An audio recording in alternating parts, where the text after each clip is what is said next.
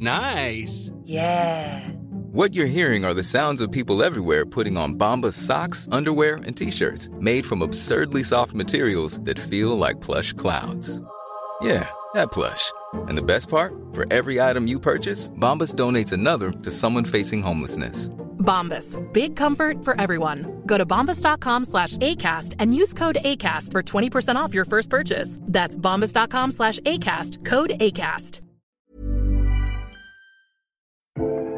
I asked the Prime Minister, how good is Australia? Please explain. Mate, this is just impossible. Too many people were confused. You bet you are. You bet I am. I have always believed in miracles. That's not a policy. Not now, not ever. I mean, These comments are completely inappropriate. Oh, I'm sure she's right. but I ain't spending any time on it. How pathetic. You're a classic space invader. Disgusting, mud-sucking creatures. You should be ashamed of yourselves. Oh, fair shake of the sauce bottle, mate. Taste of democracy, very good. Hello there, I'm Mark Kenny from the Australian Studies Institute at the Australian National University. And I'm Maria Taflaga from the School of Politics and International Relations, also ANU. And it's great to have you here with us for this very special Democracy Sausage Extra Serve, or Second Serve, however you want to call it. Now, we all thought the summer was bad, right? Droughts, heatwave, apocalyptic dust and deadly bushfires. Then floods and destructive hail. Make it stop, people said, and eventually it did. But a disaster-strewn 2020 obviously started out as it meant to continue, because now there's a pandemic to contend with. COVID-19 is sweeping through more than 80 countries with well over 100,000 people infected so far. The Australian Reserve Bank has acted in concert with central banks across the world, cutting interest rates to try to keep the economy from sinking. The Australian government has had to junk its political trophy surplus and throw the switch to stimulus in a bid to head off the nation's first recession in almost 30 years. Key sectors are being hammered: tourism and hospitality, aviation, and of course higher education. One man who has had to contend with nearly all of these aspects just this year alone is the Vice-Chancellor of the Australian National University, Professor Brian Schmidt.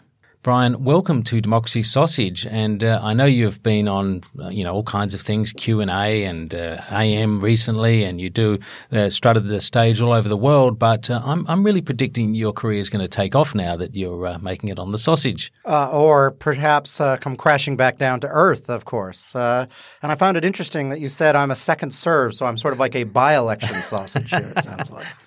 No. The first serve was so good, and now we're going to have another one. I think that's really, yeah. That's right. Now, look, we'll come to coronavirus because that's obviously the issue du jour, probably the issue for the year, and not just for us, but right around the world. But first, it's been as I say, it's been a particularly tough start to the year here at ANU for you, hasn't it? It has been a remarkable year, and one that has had our campus closed probably more times than it has in its entire history due to extreme weather events. The smoke, which just inundated our campus, and then the hailstorm from hell that we're still assessing the damage. But the damage there is amazing. It's pretty much any figure you want to think about and then multiply by 10. Yeah. I mean, all of the cars virtually and all of the outdoor car parks, which is virtually all the car parks at ANU, were just absolutely pummeled by that hailstorm in January.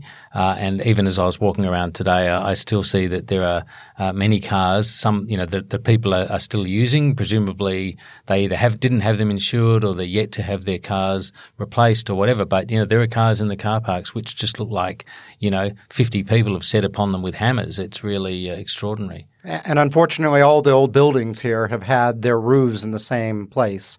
And that's, created a whole set of issues that you can imagine. But the damage will take probably more than a year to fix. And as I said, the cost is going to be beyond anything you can imagine. What was the impact on research facilities, for example? Well, the biggest impact has been on our glass houses. So ANU and CSIRO just across the road have these set of glass houses. We have some of the strongest plant sciences in the world, probably top couple places in the world. Every one of those greenhouses was smashed, and, experiments going back years, people's PhD theses, all destroyed. And these are bits of research that are meant to, improved productivity of agriculture around the world. So it's a setback for us, but it's actually a setback for the world because we're such leaders in this area. Yeah, I've heard many stories of damage to buildings around the place, and obviously seen them, but heard many stories of the individual impact of the storms. I know, for example, someone in the School of Art and Design lost pretty much a whole visual PhD project shortly to be presented when the skylight above it collapsed, and I think these were watercolors, and everything was just sort of destroyed. And so just the multiple ways in which this storm affected the whole campus. Now look, many people who are listening will of course be hearing that you're an American, or you're born in America, I think in Montana. And your alma maters are University of Arizona and Harvard, I believe, correct? That's correct. And you've won a Nobel Prize, as I mentioned before. Can you take us through that, what that Nobel Prize was for, if you can put it in language that someone as basic as myself can understand?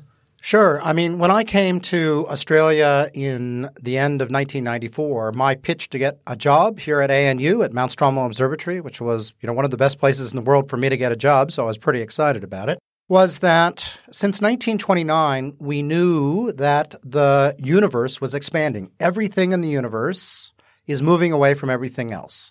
Now, that's true on large scales. You're not expanding right now. I'm not expanding right now.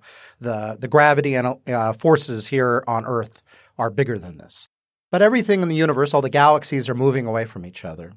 And they have been since the time of the Big Bang. Now, if we measure how fast the universe is growing in size now, I figure that rate out. I can run the universe in reverse, and I can figure out how long it has been growing. I basically take things back to the time of the Big Bang. So that's what I did for my PhD thesis. When I came here, what I said, my pitch was, I'm going to look at objects so far away and measure how fast the universe is expanding back in time with them. So looking at objects that are, for example, 5 billion light years in distance, so 5 billion years in the past. And I'm going to compare that number, how fast the universe is expanding then, with now. And I'm going to see if the universe is slowing down enough, because the universe is full of stuff that has gravity, and that gravity will slow the universe down. I'm going to see if there's enough stuff to cause the universe to stop expanding sometime in the future, go into reverse, and then we would get the opposite of the Big Bang, the Gnab-Gib, the Big Bang backwards, and the world would end. How exciting would that be? Or the Big Crunch, as it's sometimes called. I like the Gnab-Gib. Yeah. The interesting thing in 1998, after 3 and a little bit of years very hard work here, when I was quite a young postdoc, is when we measured the past, the universe was expanding slower in the past and had actually sped up. So the universe was accelerating. Gravity was working in reverse. Now that is either wrong or amazing. And it seems to be amazing rather than wrong. Turns out Einstein in 1917 realized if that space was full of energy, every part of space had energy, that energy would actually cause the universe's gravity to be negative, would be to repulse.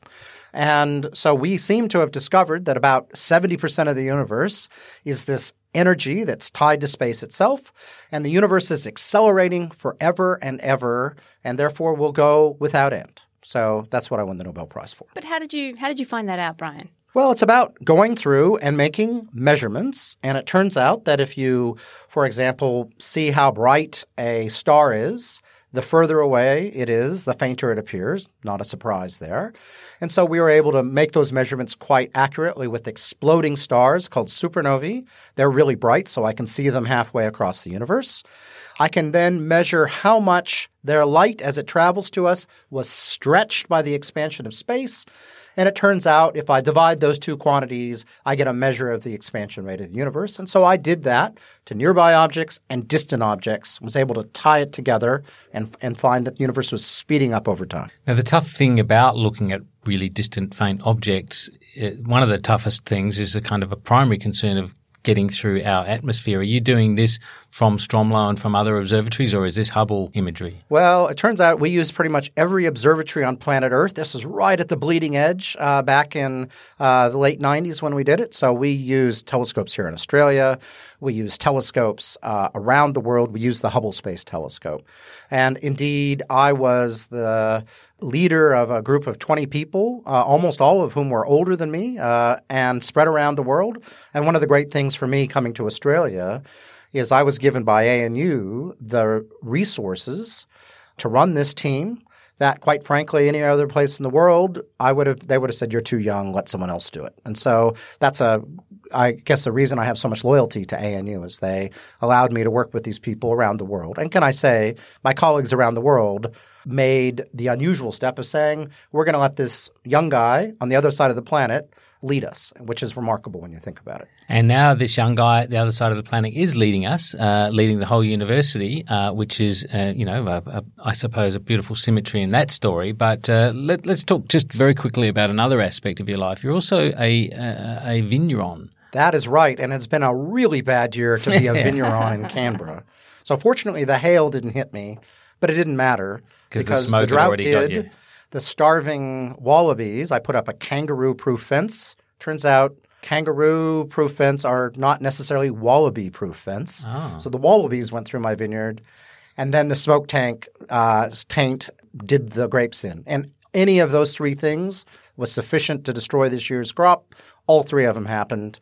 So the rain that we've just got this week, my vineyard is finally once again looking like it might produce grapes sometime in the future. Yeah, well, I saw on Twitter. It has been a terrible year to make Pinot Noir in the Canberra district. Yes, I saw that Clonakilla and some others have, basically written it off as well because of, as you said, smoke taint. Yeah, it's been an awful year. But so I want to know how does the smoke actually affect the grapes and what happens to them? Yeah, so the smoke is tiny little particles, and grapes actually have little pores. The leaves do, but also the grapes themselves. The smoke gets in there. They're relatively complex little molecules in the end. And so if it was smoke taint at all, that might be interesting. It's kind of bacon-flavored wine. But those interact with the yeast when they ferment, and you get all sorts of weird off flavors. And the smoke was so bad here that most of the testing that's been done in the district has indicated that we are 10 times over any reasonable level. So you could go through and try to make wine, but all the evidence is going to be awful. Well, let's turn now to a whole new class of disaster that's come since then, or at least that's certainly accelerated since then, and that is the COVID-19 pandemic, pre-pandemic, however it's described. It's still not technically. Not yet a pandemic. At least not technically, but as declared by the WHO. But at the time of recording. At the time, at the time of recording. That may change by next week. That may change. And also the Australian government is behaving, has come out and said directly that it's treating it as a pandemic, that it will be declared so. Now, what's this meant for the foreign students that ANU has? And, you've gone to great lengths really to try and service them in this difficult circumstance. Yeah, I mean, ANU is an interesting university. It's quite small. It has, it's the same scale as a Harvard or a Cambridge. And we are a community. And I try to emphasize here that the staff and the students are a community together. And so when suddenly 4,000 members of your community can't show up, it's a big deal.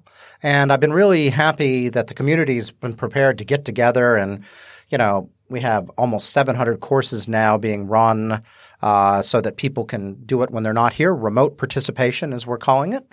And the idea is to say, imagine we're one of those students. What's going to help me? And just saying, sorry, don't bother showing up this year, game over. Well, that's probably not what I'd be looking for if I were stuck in China, unable to come here. I'd be looking to get as much done as I can so that when I do get to Canberra, I can get, my classes done.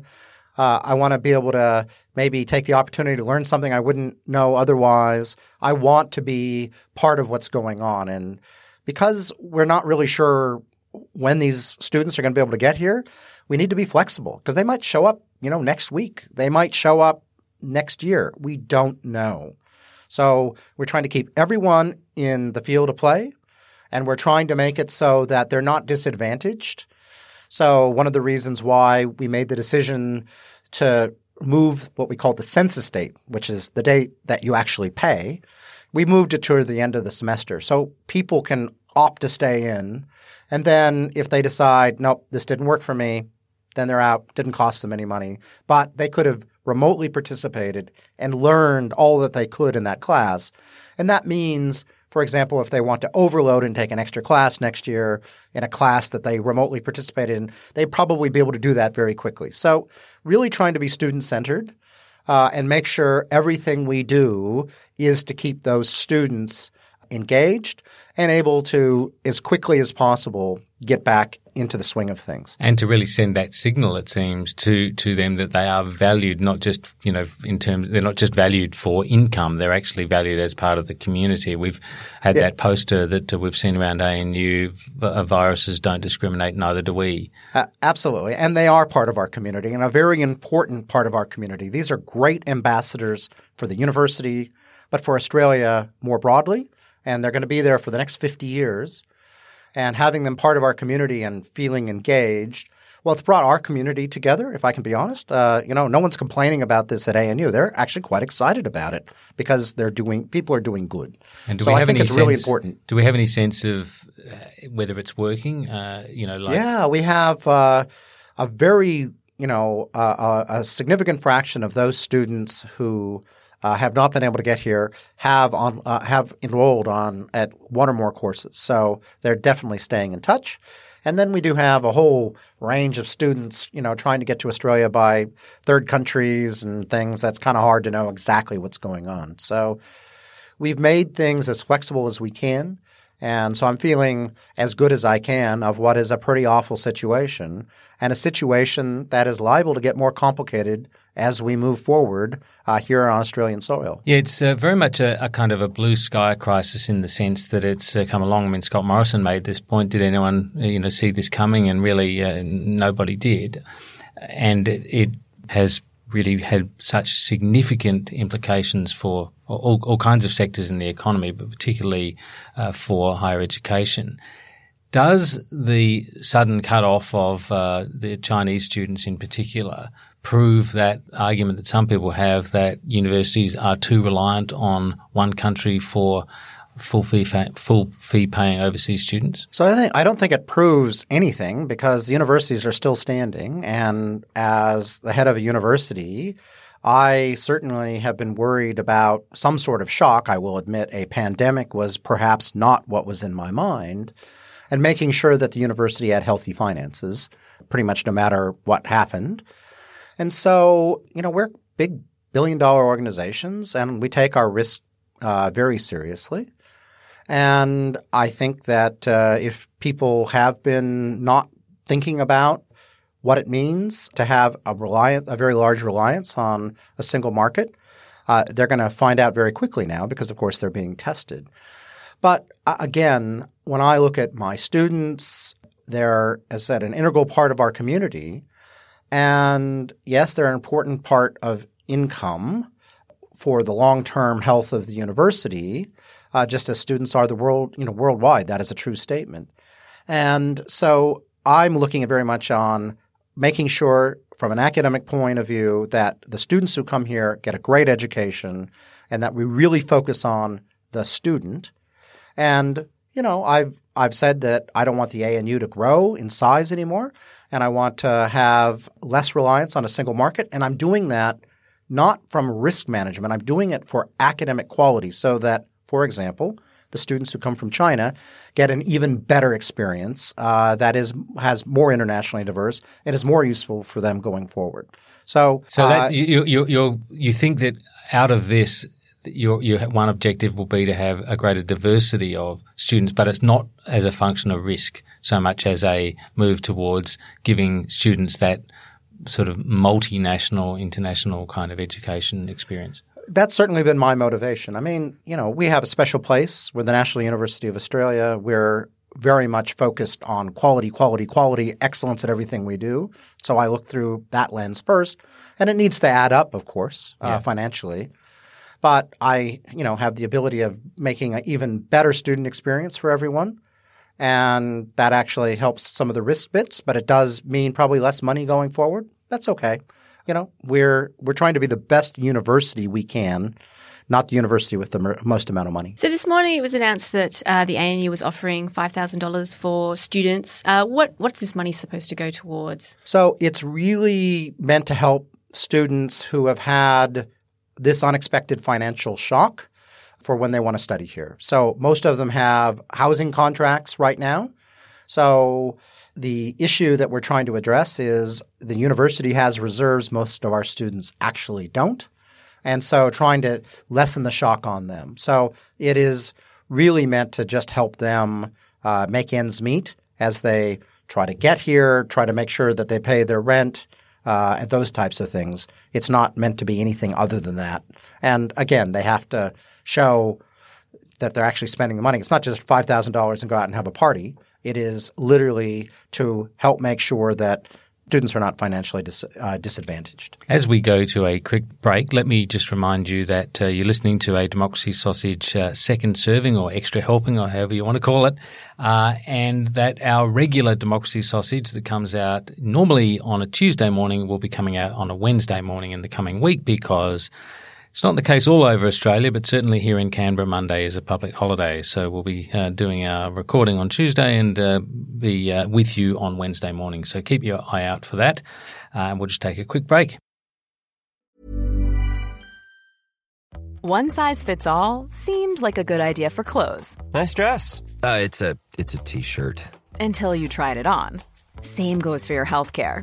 That's why United Healthcare offers a variety of flexible, budget-friendly coverage for medical, vision, dental, and more. So whether you're between jobs, coming off a parent's plan, or even missed open enrollment, you can find the plan that fits you best. Find out more about United Healthcare coverage at uh1.com. That's uh1.com.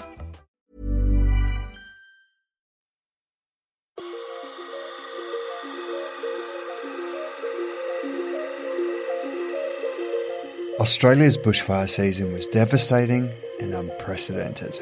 More than 20% of the country's forest burned, destroying buildings, taking lives and decimating animal populations and biodiversity. But this season's fires haven't just changed the physical landscape, but also the political one. They've sparked a national conversation on fire management, the impact on vulnerable communities, and how the country needs to tackle climate change.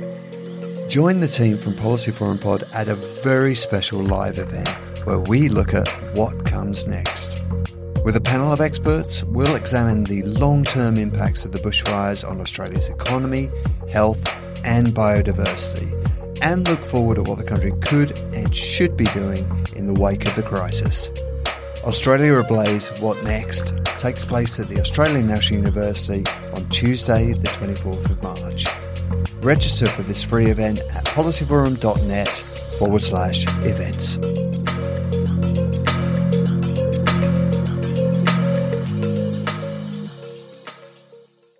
Welcome back. Now, Brian, you're a recipient of an AC among the many accolades that you have, and there's a pretty fierce debate raging at the moment over a recipient of an AM recently, that for Bettina Arndt and her comments following the Hannah Clark and her children murder in Brisbane.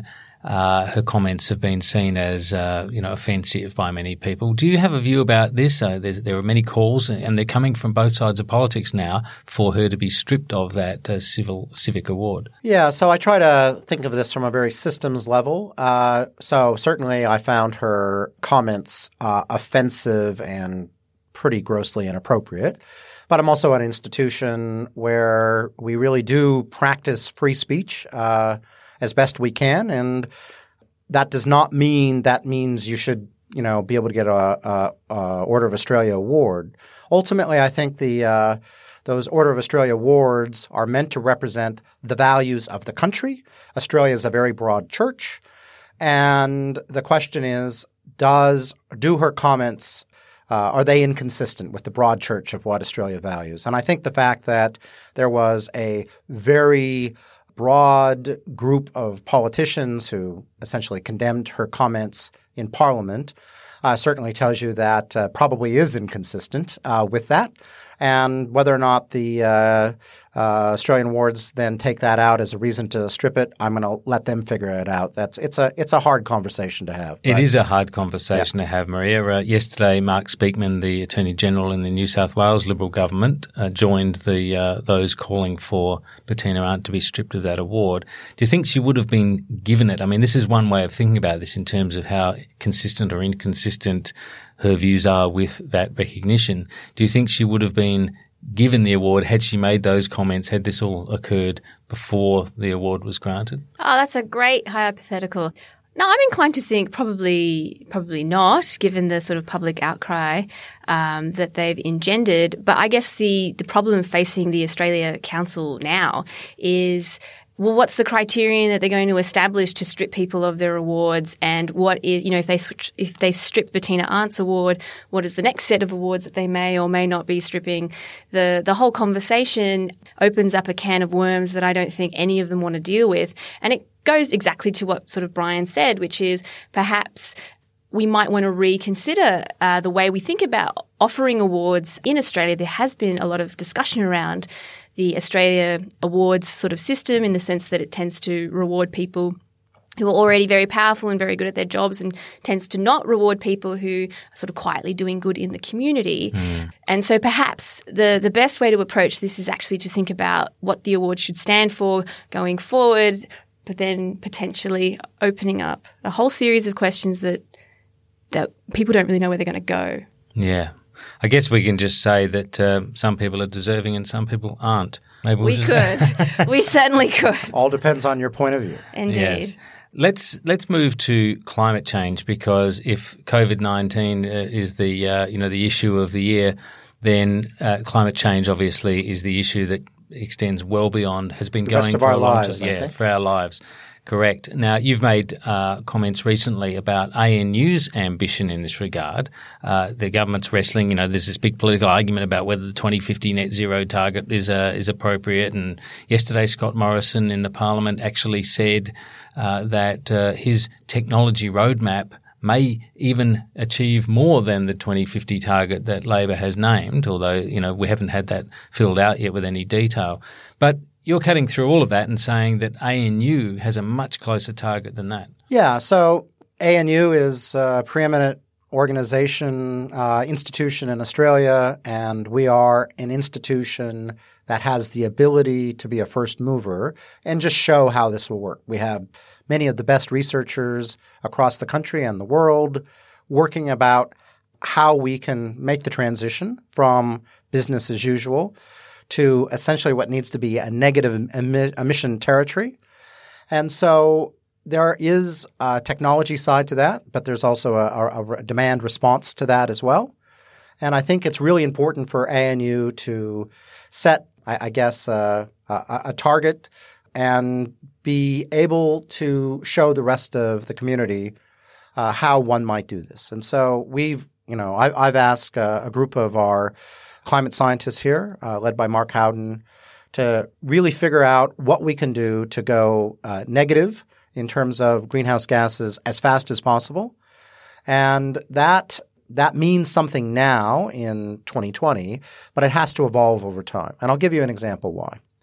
And the ACT, ANU has helped the ACT government achieve essentially zero greenhouse gases out of our electricity sector. But that is layered on top of a fossil fuel powered electricity grid. And so while every electron we use can be accounted for as being renewable, that is probably good enough in 2020, but it's not going to be good enough in 2050 because the grid is no longer going to be fossil fuel. So we're going to have to be doing the research and the education to get away from the reliance on that fossil fuel powered grid. So we need to think about what our target looks like in 2020, but also what it looks like in 2030, 2040, and 2050. And it's going to have to ultimately encapsulate everything in that we do and that we interact with. But in 2020, I think there's some big things we can do right now, and that means lowering, again, our emissions in any way that we can. And there are many, many ways that we can do it. I'm really looking for bang for buck, if I'm honest. And it also means looking at how we can start sequestering, for example, CO2 out of the atmosphere as fast as we can and as efficiently as we can. In the form of trees, presumably. Trees are a really good way to do it right now, but it's also soil. And there are just some ethical questions about what a offset, for example, looks like right now. Is it okay to, for example, do an offset in Brazil or is that really something we should reserve for the Brazilians? Should we stick to Australia? Should we stick to ANU land? There's a whole range of questions we need to answer, and that's why I have some of the great experts here at ANU to help provide some guidance on that. Yeah, I guess an economist would say, it doesn't matter where it happens. The atmosphere is global, and if you're reducing CO2, you're reducing CO2. I would say that an economist might say things are completely doesn't matter where it comes, but if it takes away the opportunity from someone else because it's not correctly priced right now, et cetera, there may be some things you need to think about. That's right. I think there are some questions. That's to right, answer. and you can drive behavioural change here if you do this properly, I suppose. If you do things that are visible and materially make a difference here, then I suppose you can drive behavioural change. That would be one element of it. Are you looking at what more solar PV in the university? Is that one option? Could we see wind turbines? Yeah, so I think it's really important, and I'm always asking the question: if we're going to put a wind turbine up or we're going to put a piece of solar PV, is it in the most efficient place possible? What's the right way if we're going to invest, for example, in those activities? What's the right place to have it? One of the things we're investing in is in the underpinning research that goes to putting a giant renewable energy farm up in the northern part of Australia so that we can both create a huge domestic supply of cheap electricity and to be able to export it. So right now that strikes me as a good bang for buck, even though it doesn't necessarily directly power us. It's creating a huge impact that is, could be literally millions of tons of CO2 over the years. So we need to think really strategically about our big value add in the giant system, which is planet Earth, while at the same time making sure that we actually look after our own emissions at the same time. Because it's more than just us. We actually are one of the key institutions around the world for the planet. So we have a big job in front of us. So how much of this strategy is actually, geared to, the lived reality and the work environment that Mark and I will face when we come into work every day? And how much of it is actually looking beyond the borders of the ANU, which is the size of a suburb for those of you that don't know? So it has to be both. And I think symbolism is important to a point. And I think we do have to, if we're going to have credibility in the broader community, we have to live up to what we're preaching. But then we have a much bigger thing we have to live up to, which is helping the entire planet get across the line and solve a huge global issue. So we have to do both because we can't do the big one if we don't have local credibility. So my strategy is to lead by example how to do it locally while at the same time contributing globally. And that is in all sorts of things. It's in negative emissions technology of how we use, soil here in Australia. You might be able to create giant processes and manufacturing processes or geologic processes to sequester carbon, create hydrogen economy, create mass scale renewable power. All these things really need to happen for us to achieve a meaningful net zero in 2050. And so we're going to be involved in all of those things. And could we see a giant battery, for example, on ANU property? Not here, if it makes sense for us to do it. And, one of the things I really want to make sure we do is we couple our research and emerging technologies. And so we can lead by example of showing how does a big battery work. But we probably don't want to put a gigawatt battery in the ACT campus. But we might want to put a small one so that we can learn how to use them and integrate it into grids and then help make the gigawatt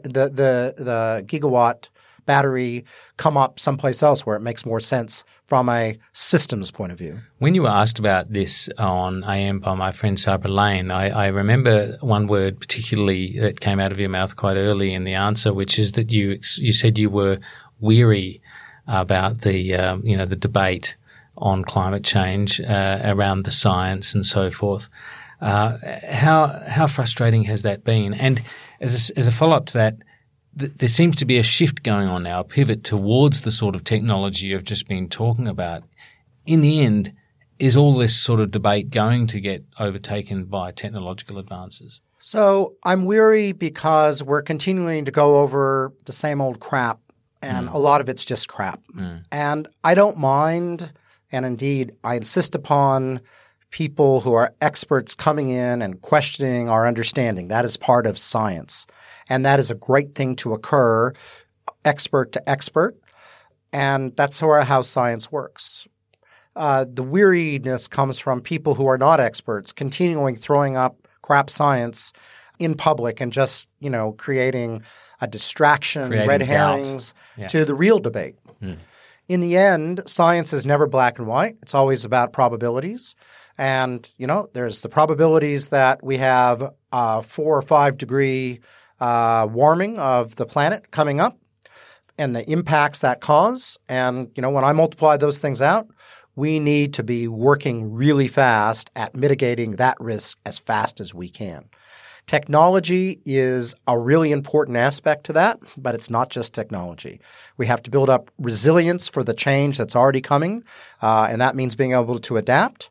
And adaptation is not sufficient on itself, but we're going to have to do that because the change is coming and it's coming fast. At the same time, we do need to create new technologies, but we also have to just change our behaviors and get people thinking about this through every aspect of our planning within society. It's just such a huge thing. It needs to be integrated into our thinking on a day-to-day basis of everything that our society does. Because if we get this wrong, it really is going to be catastrophic. Another thing that you announced in your State of the University address earlier in this year was these Indigenous scholarships. That's obviously a priority for you as well, and the whole issue of Indigenous recognition. You've spoken about that a number of times. Is there frustration there as well? I guess it's lack of a frustration. I feel over the first 4 years here at ANU, we've really been making steps every day. It's been continual progress. That's on a backdrop of a really sad last 100 years plus. And so Australia has a long ways to go, and it will, our journey is going to outlast me. But I guess I've been really excited about how the university has come together and said, this is an issue that we can make progress. And we are enhanced by understanding the Indigenous heritage of the areas here of Australia, understanding their stories, getting to know people who, are from parts of society we normally wouldn't have come across in our schooling. And they help enrich the culture here at ANU. And when you, as a teacher, for example, meet someone who's come from, the middle of Australia, and they light up and they realize they can go out based on the work they've done with you and others around you and change the world for better, that's exciting.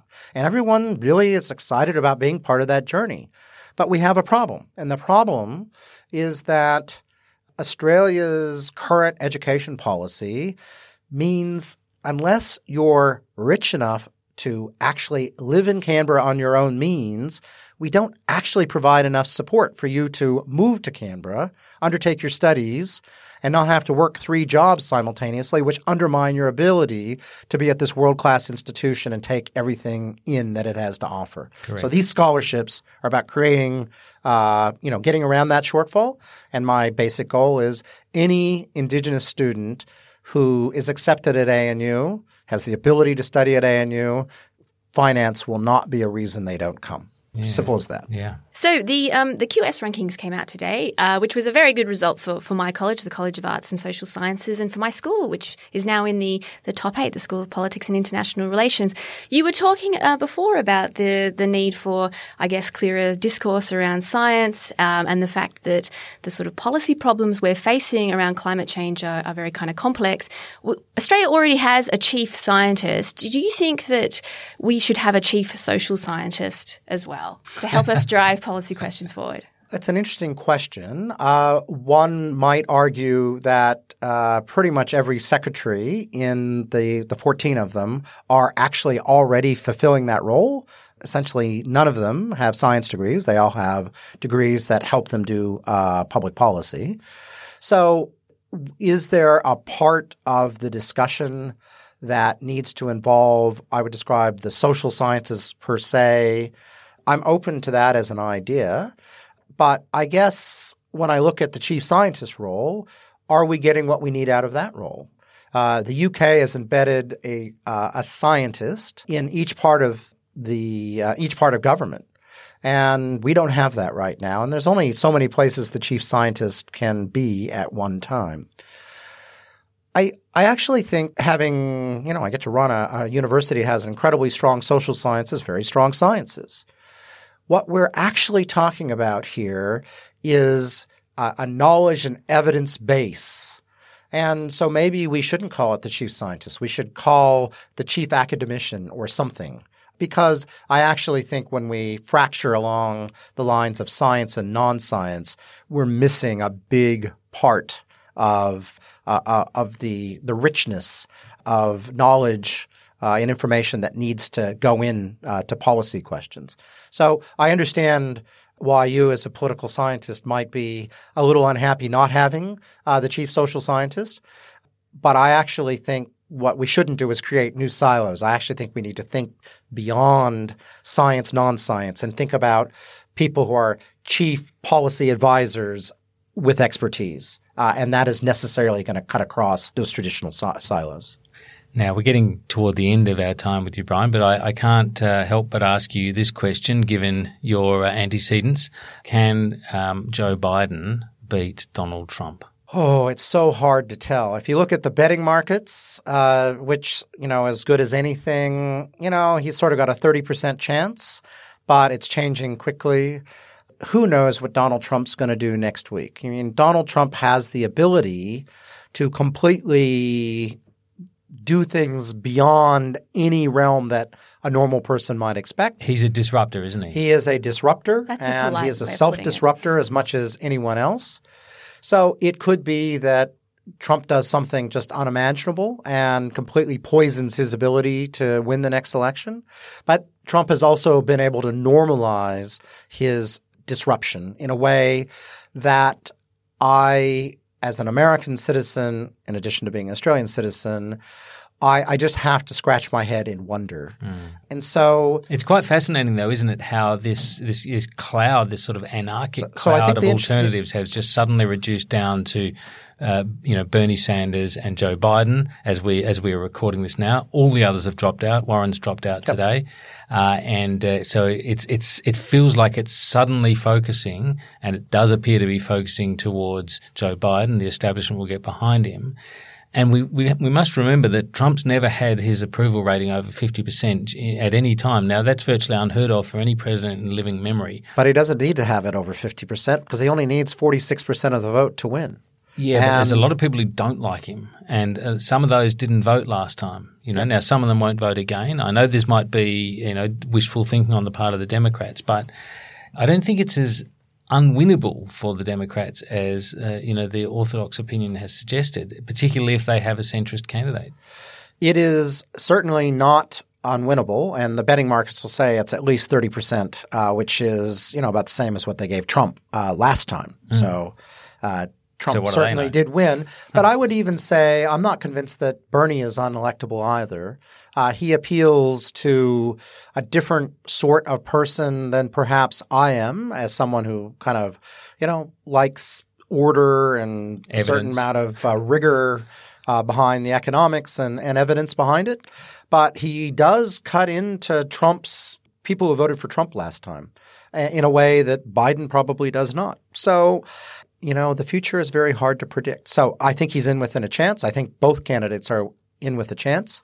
But it's a long time till November. And based on the first 2.5 months of this year anything's possible. I think that's definitely true. It's just been so unpredictable in so many ways, politically and in terms of the weather, and of course this virus, and who knows what else.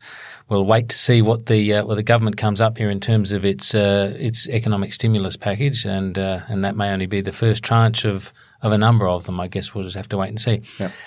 Brian Schmidt, thanks so much for joining us today. It's been a particular pleasure, and thanks to you too, Maria, for being here. And keep an eye out for the regular Democracy Sausage, as I say, coming to you on Wednesday of this coming week rather than the normal Tuesday morning. Bye for now. Bye-bye.